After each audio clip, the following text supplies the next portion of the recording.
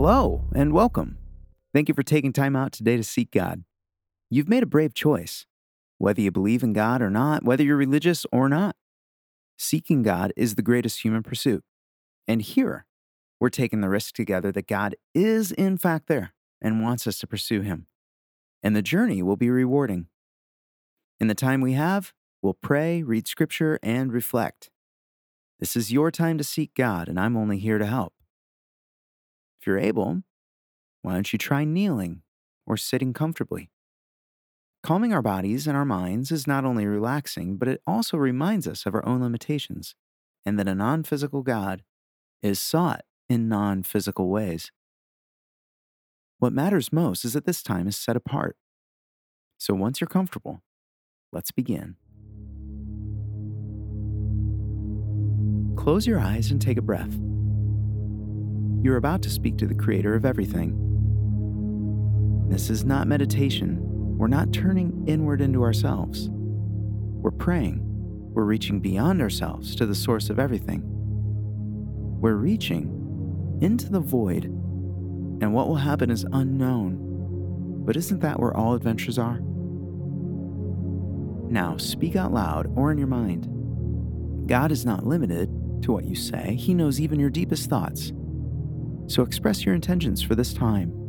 You can say, Jesus, why a cross? Why death? Help me understand. Take a moment and express these thoughts to God in your own way.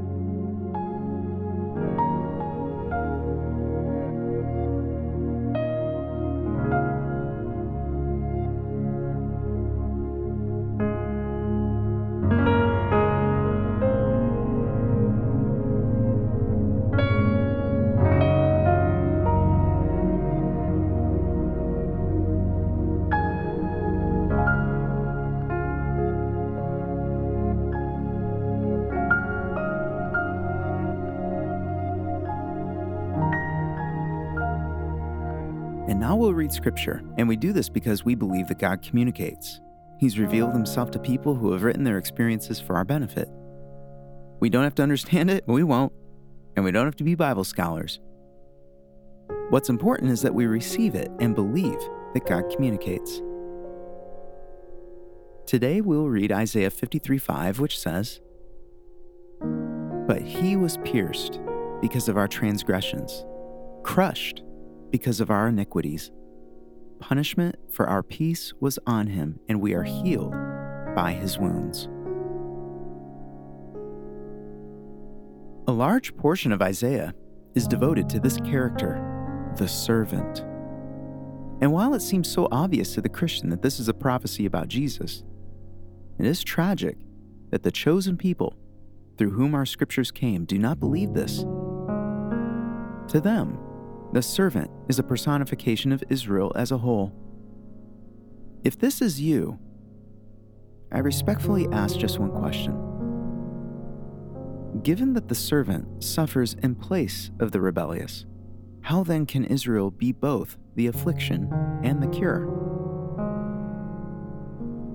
Why a cross? Why a suffering servant? Because of our transgression, that is, our gross rebellion. He is crushed because of our iniquities, that is, our evil deeds. Punishment for our what?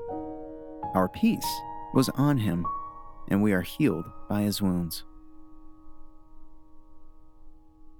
No one can accuse the Bible of being straightforward and clear, but here seems an exception.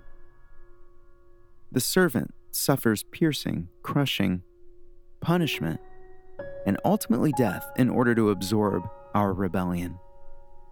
In order for us to have peace and healing, He must be destroyed.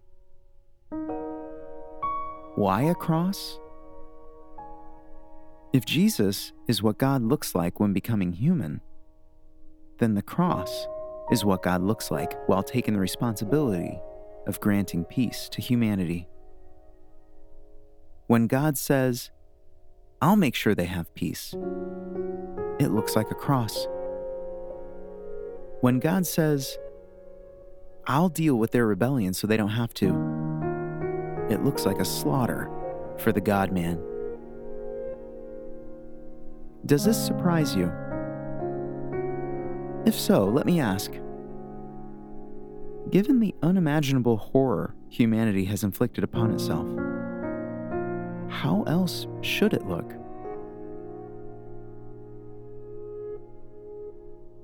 Jesus, I don't get it, but I'm grateful. You offer peace. You take our rebellion. Show me more of what this means. Take a moment and express these thoughts to God in your own way.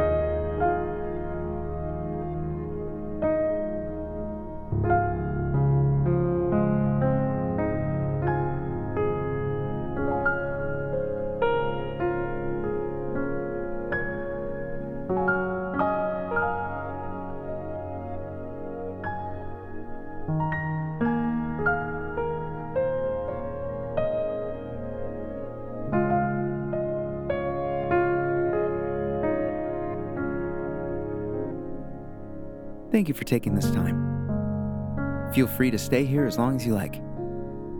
May God bless your day, and I look forward to being here with you again next time.